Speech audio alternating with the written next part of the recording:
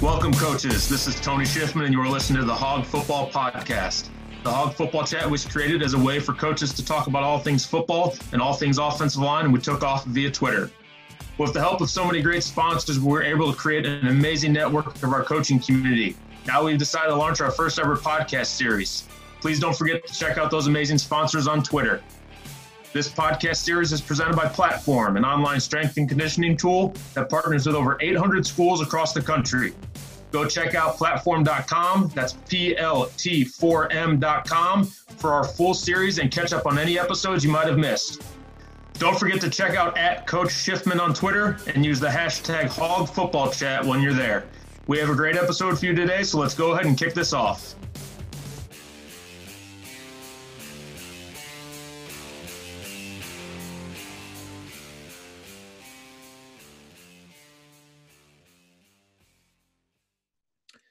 Hey guys, welcome to another edition of the Hog Football Podcast. Today I have got Coach Chris Douglas with me. Coach Douglas was recently named head coach at Lyon College in Arkansas after serving 9 years or 10 years at McMurray. My math is wrong. 9 years. 9 years, yes. 9 years at McMurray College. He's also had stints at Highland Community College, spent some time as a high school head coach, spent some time at Southwestern College in Kansas, Jamestown College in North Dakota, Abilene Christian, and got his start at Southwestern College in Kansas. So, Coach Douglas, I'm super excited to have you on. You know, you're one of my good guys I can lean on in this profession. So it's nice to talk to you right now.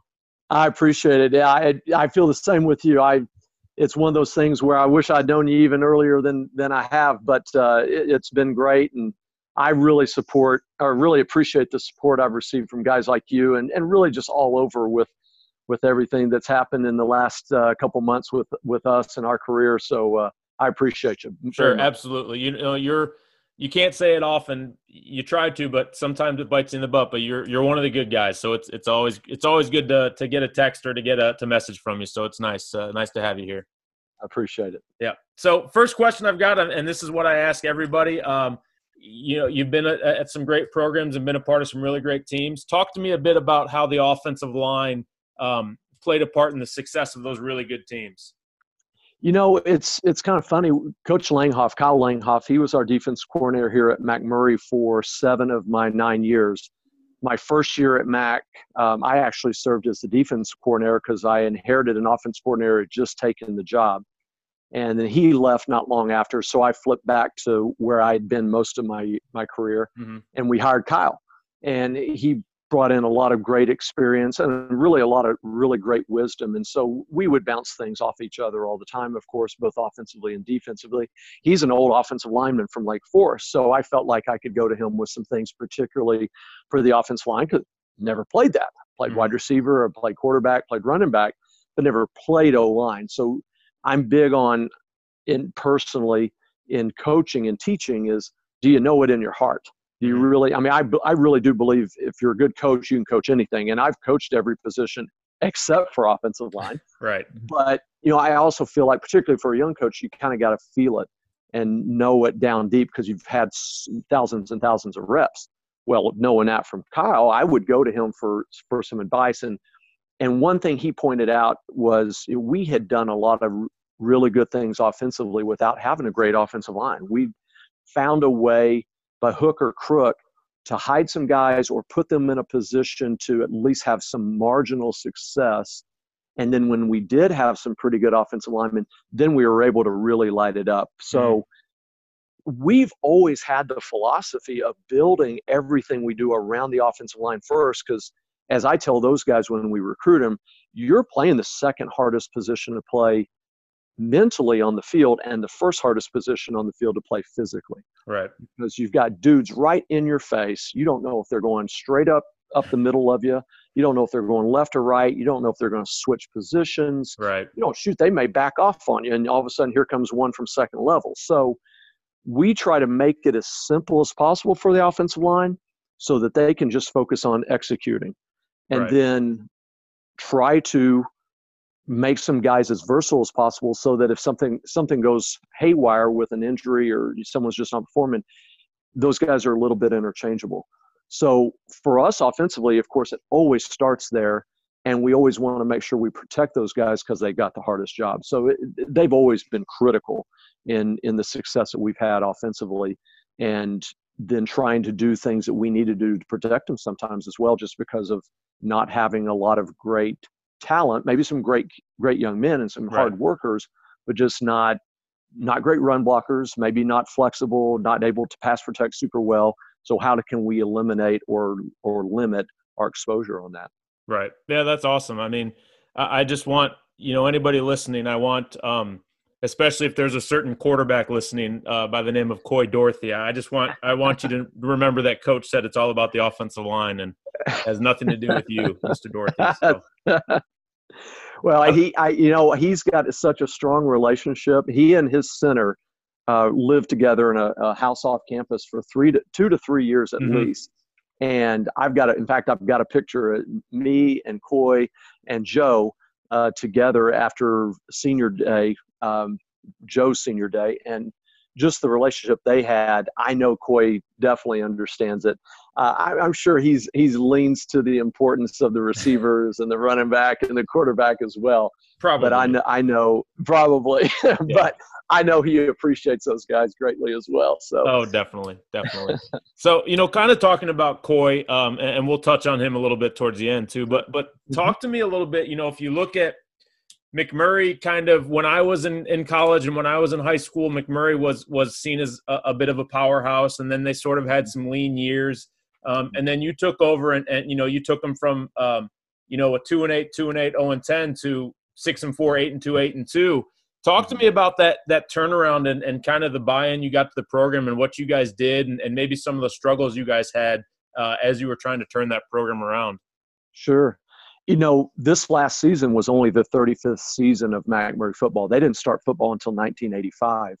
So it wasn't a long history, but somewhat surprisingly, from 96 to 2002, they won 6 conference titles over the span of that 7 years. So had a lot of success, went to the national playoffs twice, went 10-0 one year, lost both years in the first round, but just very successful in their conference. And then it slowly started to drop off. And when we got here, my first day was June 1st of 2011. So I inherited the program very late. In fact, my career, 3 head coaching jobs at the college level, I've never met my team until reporting day. And because of COVID, that's the way it's going to be with Lion as well. I've been able to talk to him on the phone, and we'll have some video conferences, which didn't exist in 2011, sure didn't exist in 2002.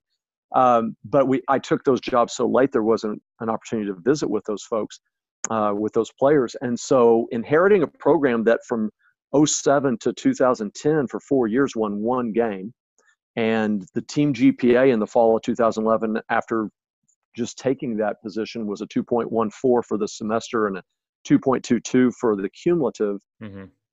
We had a lot of baggage. We had a lot of issues. And we were just really trying to survive that first year. Coming in so late, it wasn't like we were going to recruit a new class. We had to accept the recruiting class that had been presented to us. And, we brought in a few guys, but at that late juncture, they're probably not very good athletically or very good academically. So we really were not just starting over then. We were really starting over in November of 2011 after that first season.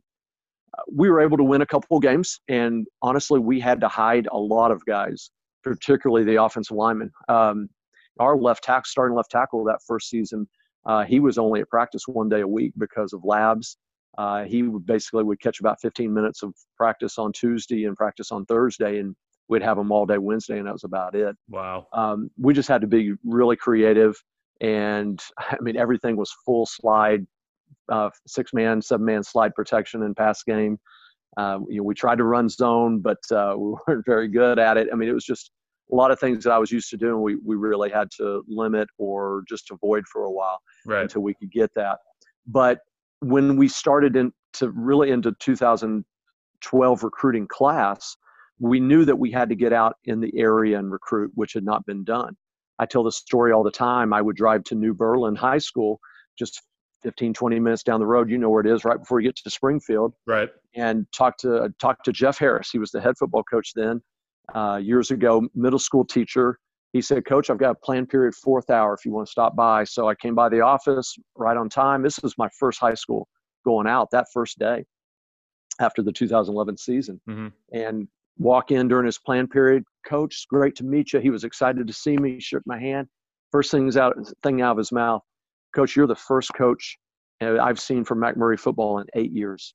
Wow. And I knew looking at our roster in 2011 that we had to do a better job in recruiting locally, but I didn't realize they just hadn't even tried. Right. So it really took us about 3 to 4 years to start to repair some of the damage that had been done with the reputation of the high school coaches in the area. And then, of course, coming off of 4 years of futility of going 1-39 over those 4 years, the reputation of not being a good school and not being a good football program was really something we had to battle with. So we were constantly out visiting with high school coaches, and that's a great thing about Illinois. There are so many small clinics that you can go to. Yeah. And some don't exist still, some do, but there's just so many opportunities out there. And that's, growing up in Oklahoma and living in Texas and having coached in Texas for a while, you think, you kind of got blinders on, you think that's the football center of the universe. And the number of coaches in Illinois that are really out there, like yourself, that are prominent and pushing football to the next level schematically and trying to learn more in Illinois is really amazing and really surprised me. And I think maybe that's an awakening to me by now living in Illinois, but also social media has allowed that to open up as well. And so it's really taken us getting in front of the high school coaches and getting to know them and getting to trust us. And then obviously getting in contact with their players and getting them to recognize that this is a program where the coaches are going to take care of you. They're going to help you graduate, help you have a great experience playing football, and try to make you the best player you can in your 4 years we have you. And then the coaches seeing that over a 3-4 year span of us taking care of their guys, they really started to trust us. And so that's really where the buy-in happened, was just being who we are, being authentic, not being trying to be, self-promoters, but also being visible to those coaches and letting them know that we want to recruit your players and we understand it's going to be an uphill battle, but we're going to do everything we can as coaching staff to respect your guys, to treat them right, to put them in a position to be successful after college. Right. That's awesome. And I've seen firsthand kind of some of the guys you've gotten in and some of the guys that you've, graduated, finally getting some of that local talent. And, we joked about Coy, but, Coy was one of those guys that, was local and came in and ended up leaving as the breaking Barry Crevison's records as the quarterback, but leaving as the all-time quarterback in school history. So, you guys did a great job and really, kind of moving on to my next part of the podcast, it's really sad kind of what's going on. And for those of you that don't know, McMurray is closing its doors or has closed its doors. And so,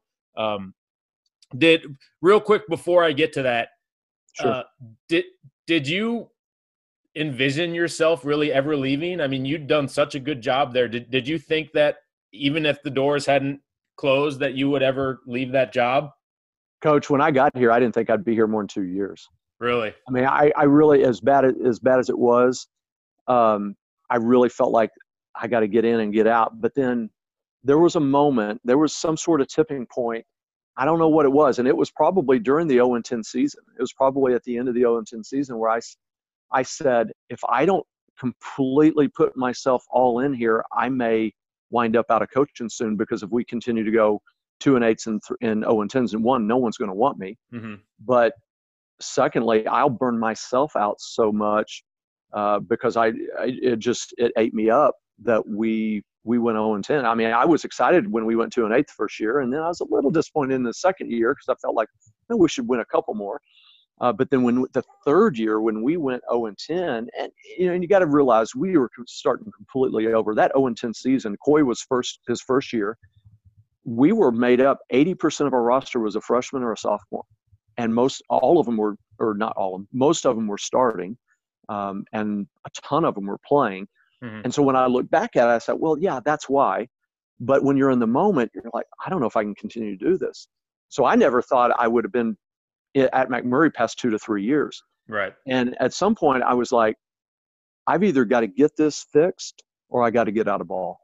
And so I just put my head down, and it wasn't like a desperation move. It wasn't like I was in a panic, but I just really intentionally went in and said, okay, I'm all in. I would like, maybe I was like 98% or 95% in before, but I'm like 100 now.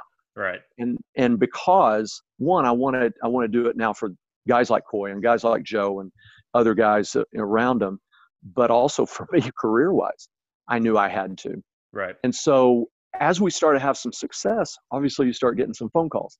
And so, yeah, there's been some opportunities that have come along and have been offered, but at the time they didn't feel like the right move. There was one, and I won't mention it for privacy's sake for whoever got the job instead of me, but there was an opportunity going into Coy's junior year. No, I'm sorry, going into a senior year that I could have left, and it was a place that I had been had relationships with, and I just said, you know what, I'm invested in these guys like Coy, and I said, and it wasn't 100% the right move either. I'm going to stick this out and I'm going to see this through. Right. And, whether another job would have come along this year or next year or whatever, now my hand has been forced because now I don't have a job. Right. But it just never felt like there was a better place than where I was at the time. Yeah. I mean, that's such a great lesson, be where your feet are and do what you can while you're at the place you're at. So absolutely. Yeah. And I constantly got to remind myself of that too. Right. Yeah. Talk to me a little bit, I don't want to focus too much on the negative, but talk to me about some of your great memories that you'll have from your time there. And we talked about Coy a little bit, but talk to me about kind of some of the guys that you'll remember the most from your time at McMurray.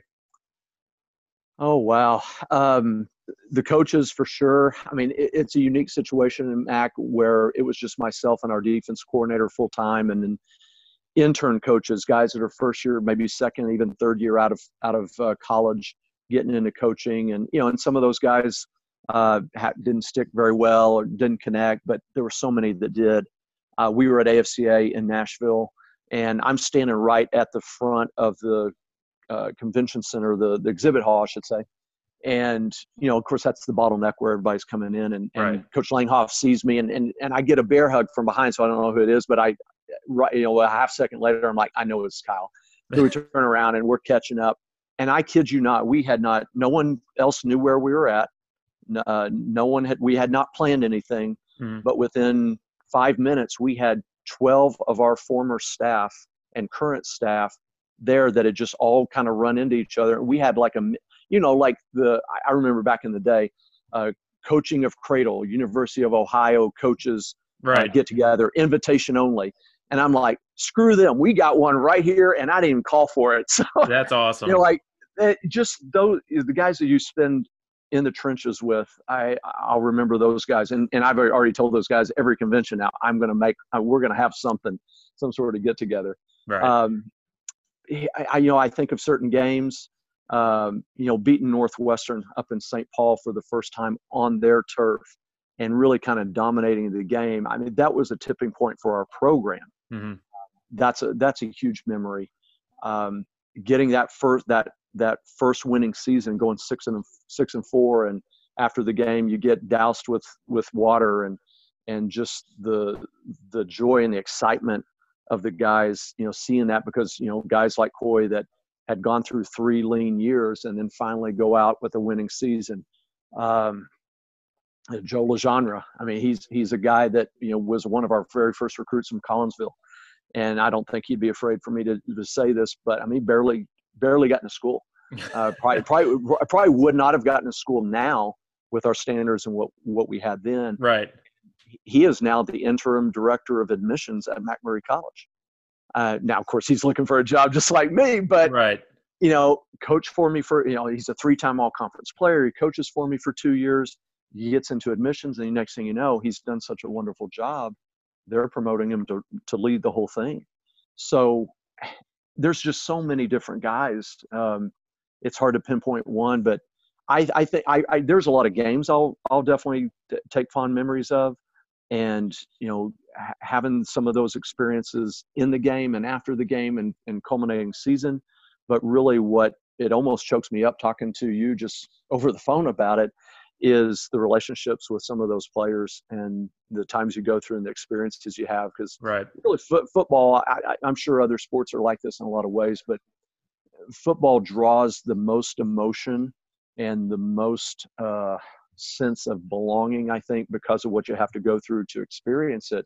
And particularly when you've gone through lean years and experienced great success, it causes, I think, maybe an additional connection that maybe another situation wouldn't. And so it at times it makes me very emotional to think about the guys that we're not able to finish up with now, and the guys that should be in our Hall of Fame in a couple of years, right? And won't get that opportunity. Right, and it is. I mean, it really is such an unfortunate situation. I mean, obviously, a lot of people don't know McMurray's in Jacksonville, where I went to college at Illinois College, so I was familiar with it through that. But I also went to summer camp at McMurray College when I was 10 years old. So I have my own fond memories of it. So it is kind of, it's unfortunate. I'm happy that you landed on your feet and are able to still be a head coach at Lyon College. So I'm excited to follow your career and your path there and watch your guys' success there as well. So, it's nice. I hope all your players that were looking for a home were able to find a home, and all of your coaches were able to find a place. You can't go ahead. We're close. We're close. We've got several that are of our current players that are like down to one or two colleges to choose from. Good. I'm hopeful that we'll get a few of them at Lyon with us. Right. I'm able to bring a couple of our coaches from Mac to Lyon. We've just got one coach that is kind of in between right now, and he had an interview just a couple days ago. So if they'll release some hiring freezes, I think he'll get on somewhere. So I think in the long run it's going to turn out. And colleges have come out of the woodwork. I mean, I was fielding calls within a couple minutes, texting calls within a couple minutes of coaches that I know who said, "Hey, I'm so sorry, but can you send me a list of your kids so we can recruit them?" There's been so much demand for our players now compared to when they were coming out of high school. Those guys have admitted and explained how crazy it's been compared to when they were looking in high school to go somewhere. Right. Well, I mean, there's definitely an opportunity for all of them. Yeah, and that's a testament to you guys, in the program you ran and you as a coach and your staff and how you prepared those guys to be, great men off the field as well as on the field. So that's a true testament to you guys. So thank you. I appreciate that. You bet. Last question I got for you, Coach, and this one you can go through your entire career as a coach. But if you could put together an offensive line Mount Rushmore from guys you coached, guys you played with as a player, or guys that you were just a fan of, growing up or watching the game, who would be on that 5-man offensive line? Oh my gosh. Oh Lord. Okay. I'm going to stick to just players I've coached. Okay. So left tackle, DeAndre Harris. He's a kid out of Springfield, Lanphier High School out of Springfield. Okay. So I'll give you a quick synopsis if I've got time here. No, yeah, absolutely. Way, way, way overweight when we got him here as a freshman. And we're like a week into camp, and he is walking by himself down the sidewalk between the chapel and the dining hall, and I'm leaving the dining hall. So we're going to cross paths, and I can just see it all over him. He's getting ready to quit. Right. He's hating life. He's having a hard time moving. His knees are killing him because he's carrying probably, 100 pounds too much. I mean, he was 335, maybe not 100 pounds, but a lot too much weight. Mm. And I don't know what it was, but at some point something clicked for him, and he really started to lose weight. He played a little bit as a freshman. He was completely out of shape, but we needed him. His sophomore year, he started at left tackle, was really a guard, but we had to put him at tackle. and played around 300. And then by the time he was a junior, he was around 290, 285. And his senior year played about 280, 285. And his senior year, he was hell on wheels, and aggressive and just would get after you. So he was awesome. Yeah. Left guard. Gosh, I hope I'm not going to make some guys mad. Laren Sanford. He and DeAndre played together about the same time. Just a good, hard-working kid. Really stocky, really strong. Just an awesome kid. He's a nurse now. So I mean, you can already tell personality-wise, he's a giver. Right. He wants to help others, and that's how he played as well. Now he'd get after you, but left guard, Laren Sanford. I'm going to go way back on this one, and probably he played some left tackle for us, but he also played some right tackle. This is going way back to Southwestern College. Jeremy Williams. Years ago, he blew his knee out his sophomore year while I was gone, and then when I came back as the head coach, and he was hell on wheels then. But when I came back as a head coach, he had recovered and played his senior year. And if he had not got hurt, he would be so much better. But he was a really good one. Our center would have to be Joe Legendre, for sure. Did an awesome job. Loved the play. Played hurt. Super strong. Very smart. Would get after you. He was kind of one of he was kind of one of those old linemen you like to chastise because, hey, Joe, you can't do that. But he'd get down the bottom of the pile and he would grab some stuff and poke some stuff. And deep down, I'm okay with that. But, in public, I can't be okay with that. So, right. Yeah, I get it. So, bring him in one time. You got this out. But, you want a little bit of nasty. You want a little bit of dirty in your offensive lineman. Yes. Let's see. Gosh. Okay, right guard. Man. Right guard. I you know what? I would have to go. Yeah, I don't know. I'm struggling with that one. I'm sorry. There's been so many good ones. I think I would take one of our young guys, guy that just hadn't even finished up playing just this last year, but I would go with Ray Willie. Okay. Kid, he couldn't block. He would just gut you out, and he wouldn't do it pretty, but he would get after you. Yeah. And really ended up playing left guard for us this year, but I'd move him over to right. And then I would take our left tackle and move him to right tackle. And as let's see here. Would have to go with I've got two guys that I'm thinking of. Okay. That I'm trying to debate. I'll go with Anthony Fowler. Yeah. I mean, his story was he's from Bloomington.